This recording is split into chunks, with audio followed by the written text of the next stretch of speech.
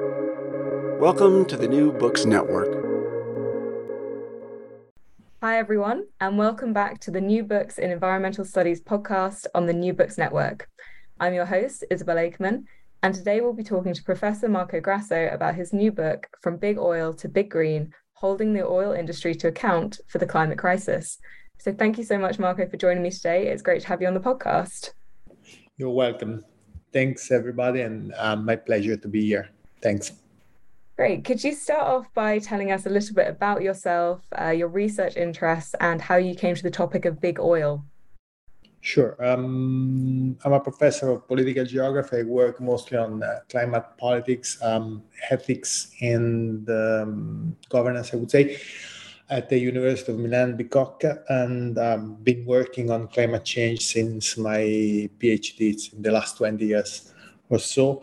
And actually, I jumped into an interesting paper by Richard Heady in 2014 on carbon majors and their contribution in terms of emission to climate change. And starting from there, I realized that very limited work was done on this role and responsibility of the fossil fuel industry. So I started wondering why the work was so poor, so limited, or also poor in terms of insightfulness, so to speak.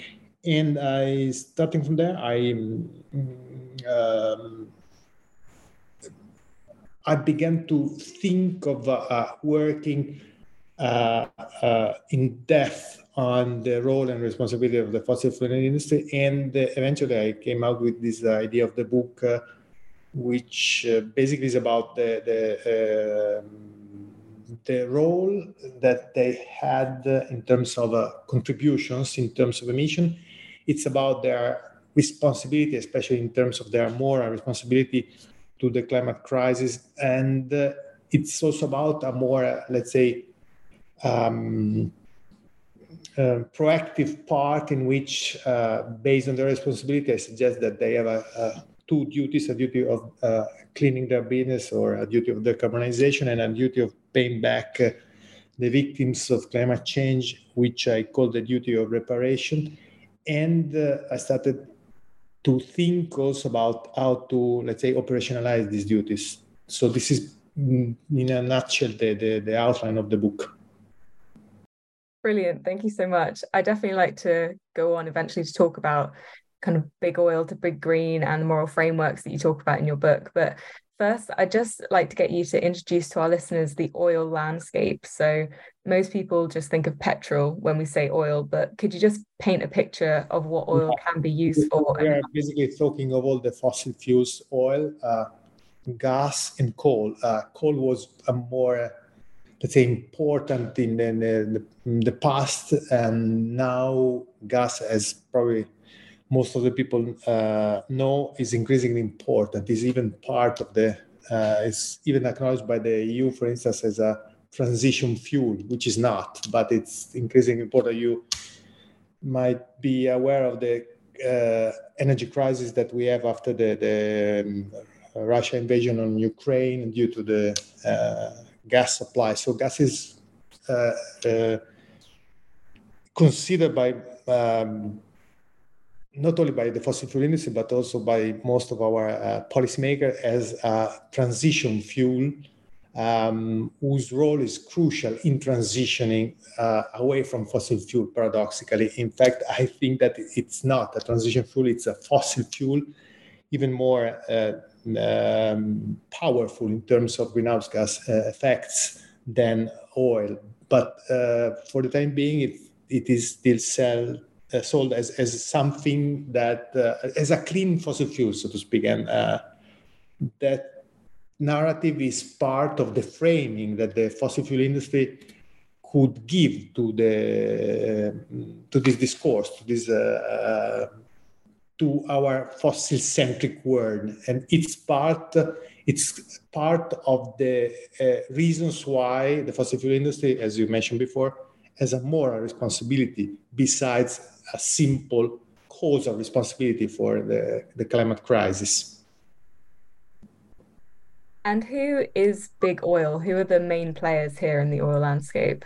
And what's the difference between the types of oil? It is basically big oil is a broad category which includes, on the one hand, for sure, the big international oil companies like the American one, ExxonMobil, Chevron, like the European one, the British BP, the Anglo-Dutch Shell, the French Total Energy, the Italian Eni, but increasingly the national oil companies of oil-rich countries, or also known as state-owned enterprises of oil-rich countries, are playing a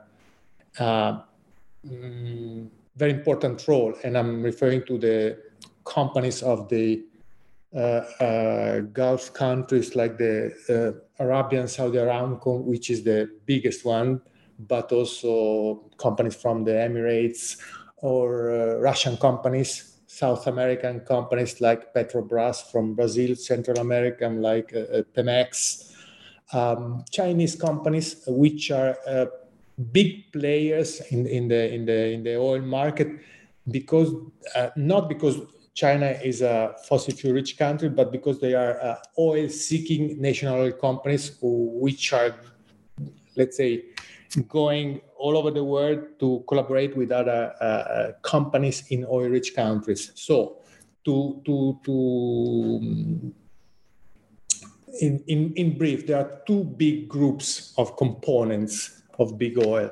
On the one hand, we have these private companies, the famous private companies which we are all familiar with, and increasingly important, on the other hand, we have these state-owned enterprises based in oil-rich, mostly countries, or oil-seeking countries like China. For instance, Russian countries are very big players in the oil market, especially for as far as natural gas is concerned. I would say, sorry, not natural gas, but gas, because nature is another, let's say, spin put on by the fossil fuel industry on these fossil fuels to sell it as more friendly, as more natural, in fact. Brilliant. It was really interesting you looking at kind of the conflicts and power dynamics between the oil companies and the governments and NGOs and individuals. I thought that was done really well in the book. So let's talk about kind of the main aim of the book, big oil to big green. What does that kind of mean for you? When I wrote the book, I started to write the book back in 2019, right? Yeah. No, 2018. Anyway, I was thinking that these companies would have necessarily a role in the transition, and therefore the title means that if they want to survive in a new progressively decarbonized world, this company should shift from big oil to big green. Now, to be honest, I'm less confident that they are willing to do so, because the fact of the last year at least point to another industrial strategy. For instance, both Shell and BP have scaled back on renewables and went much more into fossil fuels. So probably it was a call of hope, this title, From Big Oil to Big Green.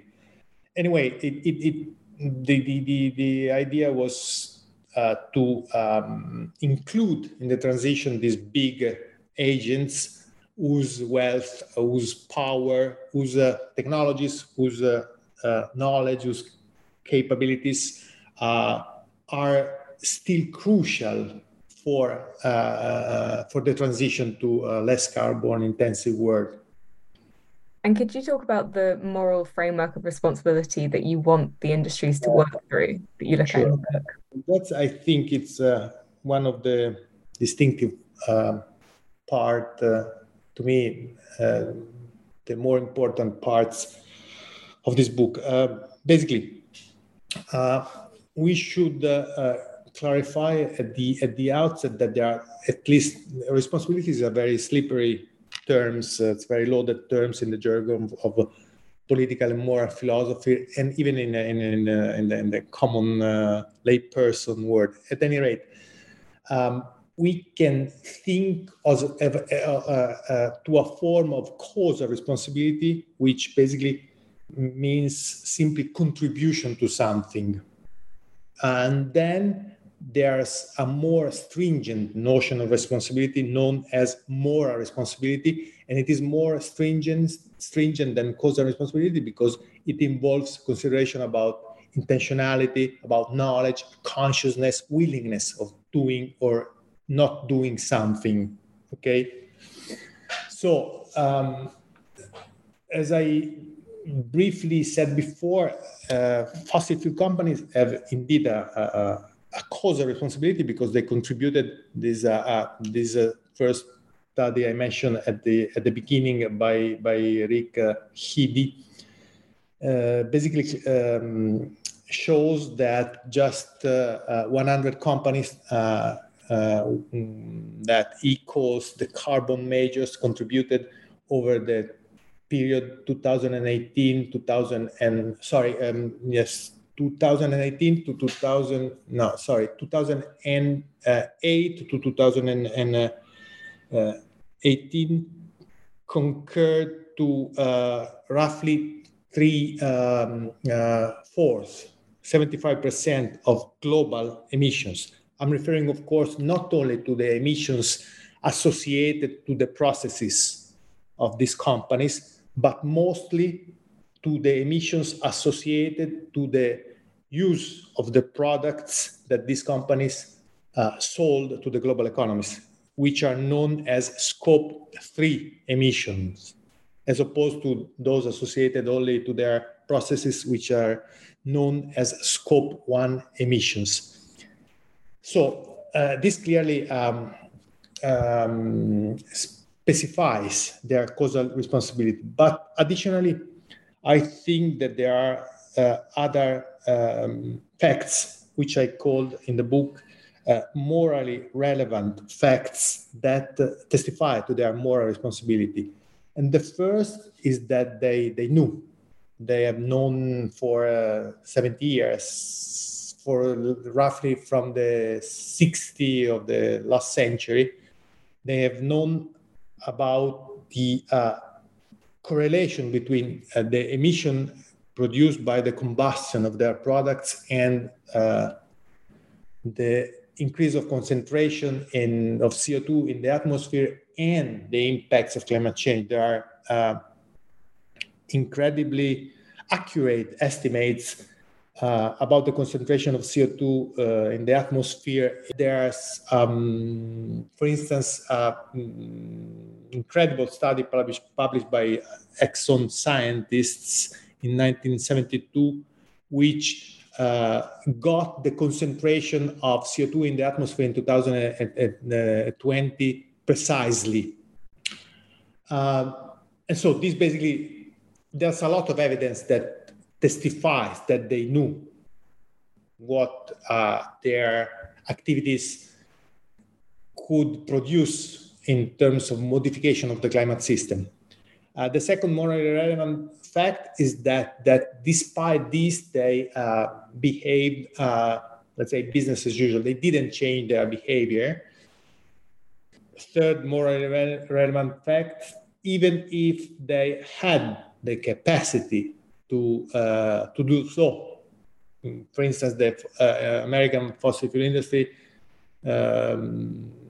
had the cutting edge solar patents and technologies back in the 90s, also because they got billions of dollars in public funding from the federal government of the US. And a third and very relevant fact in terms of moral responsibility is the one you mentioned before, denialism. This industry has funded, orchestrated, organized, and managed a very sophisticated campaign of denialism, which basically poison, let's say, so to speak, the climate debate and paralyze climate negotiations for I don't know, 30 years, think that, for instance, just only in 2019, in an official UN FCCC, that there's this conference of the parties which are held annually in different cities in the world. Only in 2019 at COP24 in Madrid, for the first time, the terms fossil fuels were introduced in an official COP document. And you know also that COPs are most of the time captured by the fossil fuel industry lobbyists, actually. And so these morally relevant facts evince that the fossil fuel industry, or better, fossil fuel companies, have a moral responsibility. Based on this moral responsibility, I, in the book, argued that they have two duties. The duties I was speaking about before: a duty of cleaning their business, a duty of decarbonization to become somehow from big oil to big green, and importantly, a duty of reparation that basically means that they have to compensate the victims of climate change. And I think basically that probably this is the the most innovative and original parts of the book, because it was never addressed thoroughly, completely before. And in fact, in the book, I try to, besides giving the moral justification and specifying how a duty of reparation should be articulated, I also try to calculate this duty.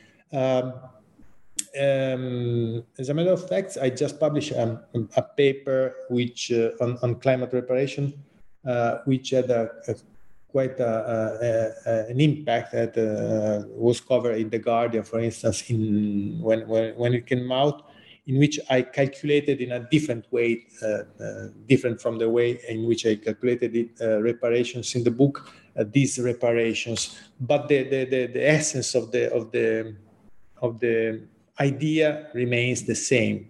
These companies, based on given their moral responsibilities, have a duty to pay back the victims of the climate crisis.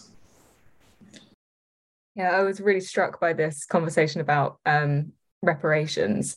Could you just explain what are the difficulties in getting reparations from these companies, and how would you determine who owes more in reparations and who those reparations are going to? Could you explain more about that? These, yes, it's quite difficult. These are two different questions. The one in your sentence there, your sentence better contains two different questions. I'll start from the second: how to calculate reparation. Reparation should be calculated. There are two logically different methodologies for calculating reparations. One, which is the one which I adopted in the book, is very straightforward, and it boils down to attributing to this company the social cost of carbon associated to their emissions, to their cumulative emissions over a period. The social cost of carbon is somehow it is the monetary cost that society suffer from carbon emission in terms of impacts of climate change. It is a very important figure, probably the most important figure of climate policy. For instance, it can be used in different ways, because if you choose a lower cost of carbon, you give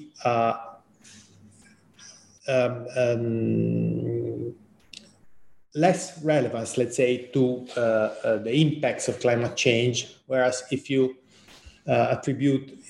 decide to put a bigger figure to the cost of carbon, the importance given to the impacts of climate change are much higher. So there are a scientific community which works on this, and according to the scientific community, the social cost of carbon could be some way between 90 and $120 per ton. And then there's a political way of attributing the social cost of carbon. And for instance, in this regard, it's very telling the fact that the Obama administration has had a cost of carbon of, I guess, $48 per ton, whereas the Trump administration, which wasn't very sympathetic to the issue, to the theme of climate change, put the social cost of carbon to $1 per ton.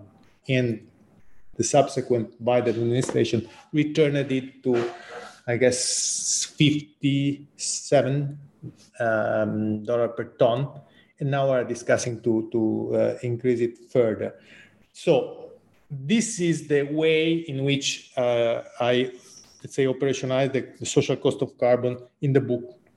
Of course, you have to, it's impossible to simply multiply the cumulative emission of fossil companies to the social cost of carbon, because you get eye-popping figures much bigger than their revenues, than their assets, than whatever. So in the book, I let's say discounted that with several of assumptions.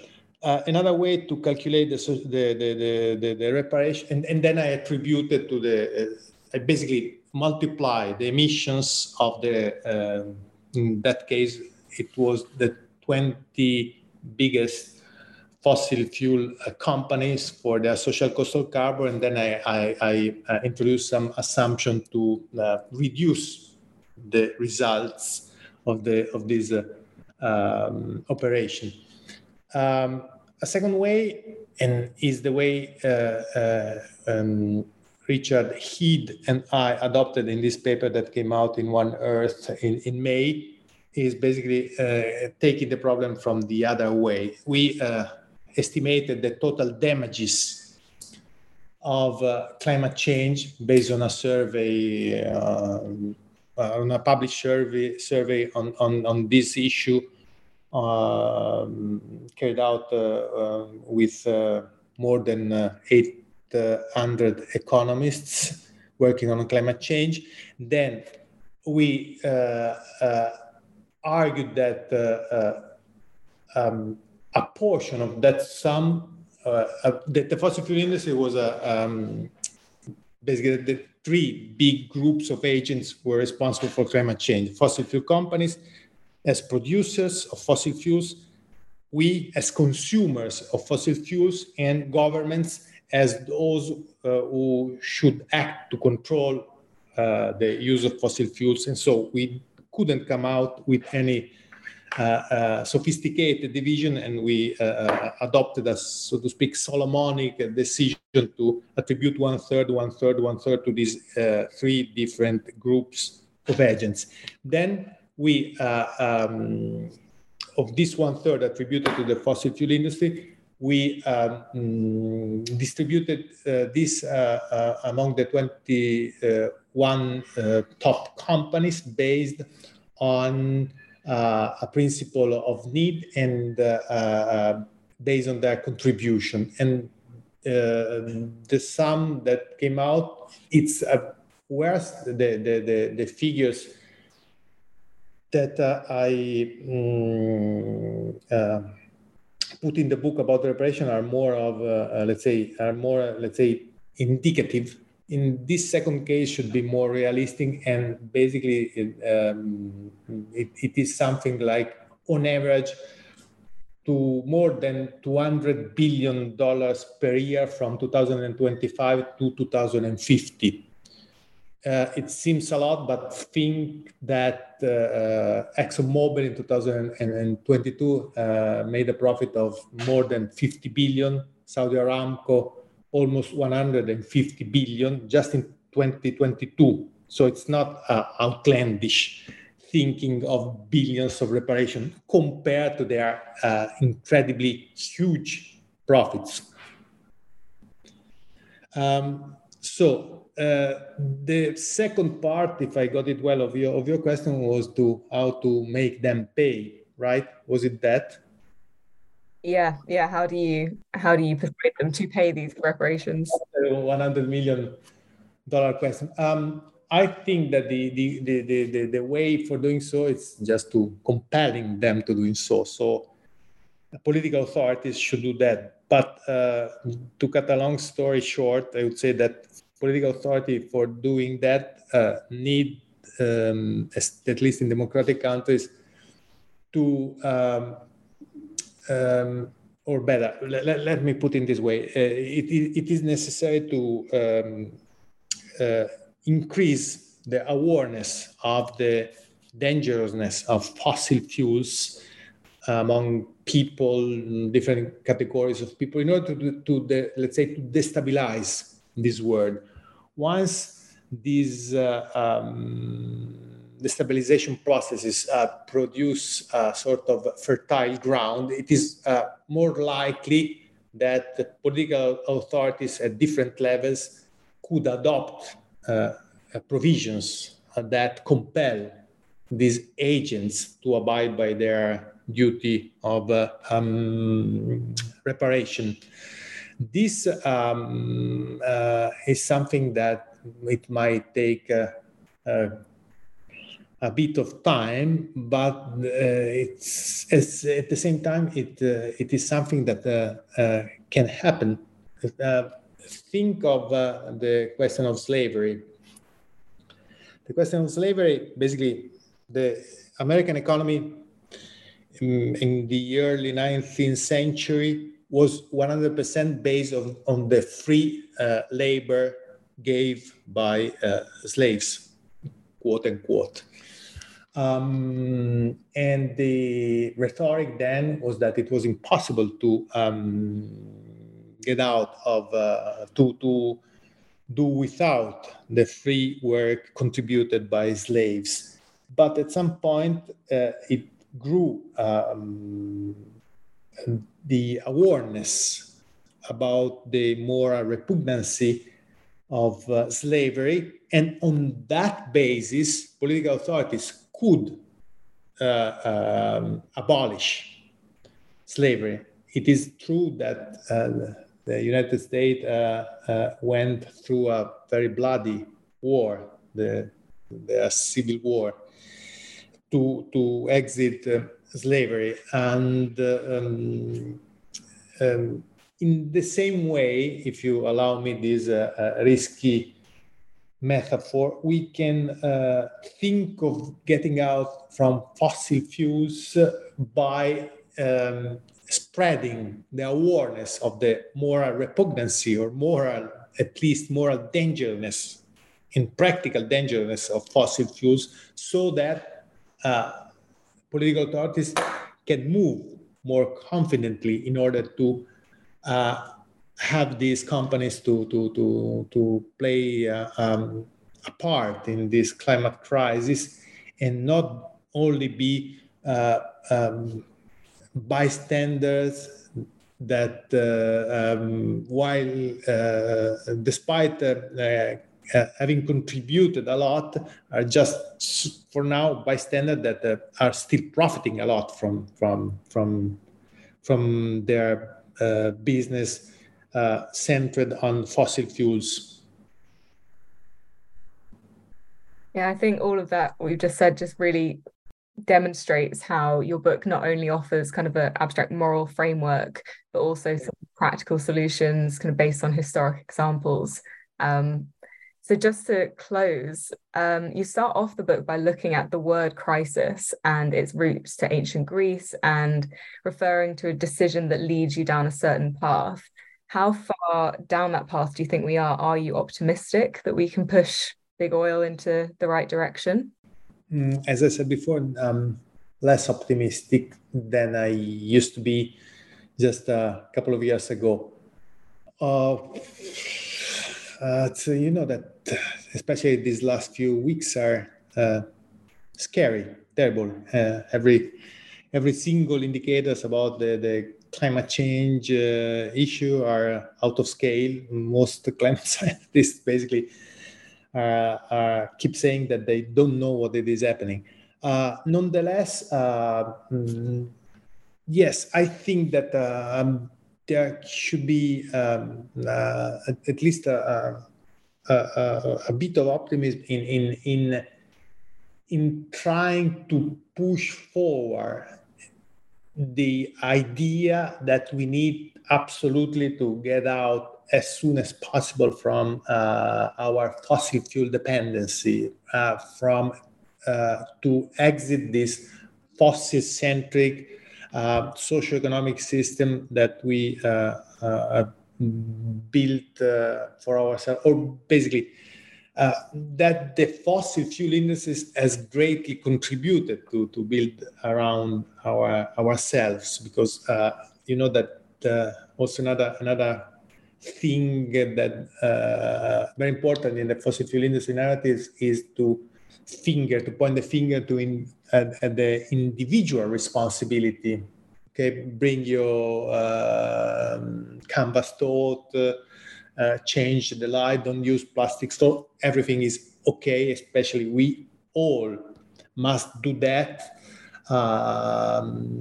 It's necessary that we change our lifestyle, especially it is especially so for those of us who have somehow public role in this stuff. But at the same time, it's not enough, because this is not an individual problem that can be solved only by individuals changing their behaviors. This is a structural problem that necessarily needs a deep change in the structure of our socioeconomic system. And in this deep change, I still think that a critical node is the fossil fuel industry, both for its contribution to the problem and for its capacity of putting its enormous capacity and skills at use for